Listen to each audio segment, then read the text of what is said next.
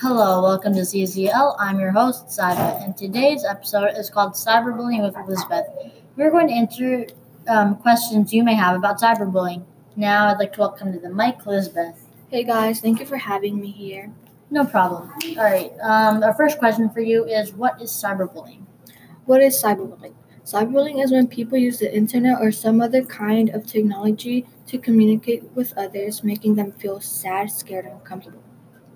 Okay, what are your thoughts on cyberbullying? I think cyberbullying should be stopped immediately, mainly because it makes other people feel insecure about themselves and maybe make decisions they shouldn't be made. Okay, what are the consequences of cyberbullying? In some states, you can go to jail or be fined for cyberbullying. But if you're still in school, you can be suspended. Bad consequences. Do you think schools should try harder to prevent cyberbullying? Definitely, school, like, one thing they should do is to switch students' classes when they come back from lunch break, which is the semester, and it would make the students feel more friendly with each other. Like, they would stop being so judgmental. How do cyberbullies harm others? The victim of cyberbullying can later have anxiety, fear, depression, or low self-esteem. Who do you think would be the main target of cyberbullying? In my opinion, people who show the most confidence would be the most likely to be the targets of cyberbullying. What can you do to prevent cyberbullying from happening to you? Um, Something that I would do is turn off my social media comments if you have any social media. But if you wouldn't like to do that, you could just keep in mind that whatever they said, it won't be true, and like just show more confidence within yourself, and they'll stop. This is a little bit more of a personal question, but have you ever experienced cyberbullying? Yes, actually, I've been called a cow. Okay. If you were suffering from cyberbullying, what would you do to respond to it? I would stand up for myself in a mature way, but if that didn't work out as planned, I would also tell a trusted adult, and hopefully they would have a good opinion to what to do. What are the responsibilities of a bystander witnessing cyberbullying?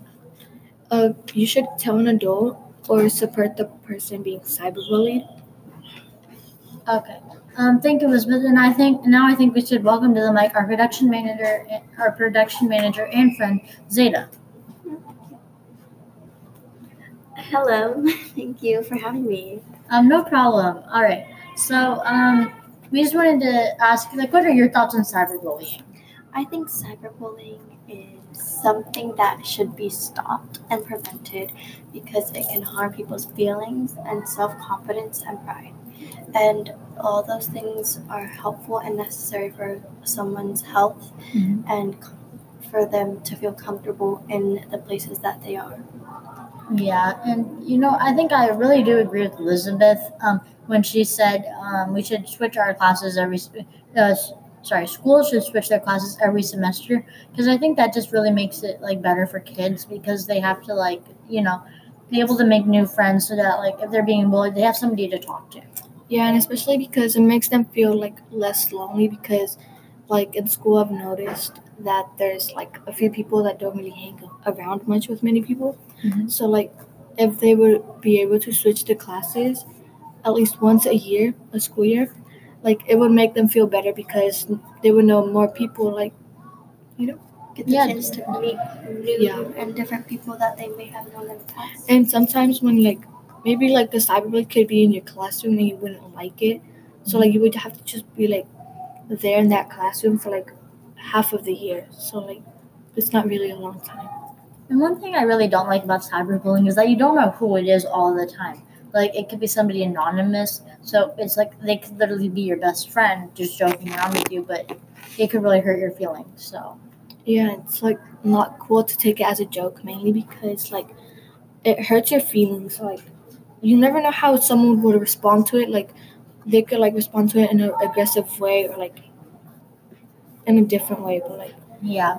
So I think it's like always best to go to a teacher and then they can like help you find who's doing it, or else it's really just like, why are you cyberbullying? Like, what's the point? Yeah.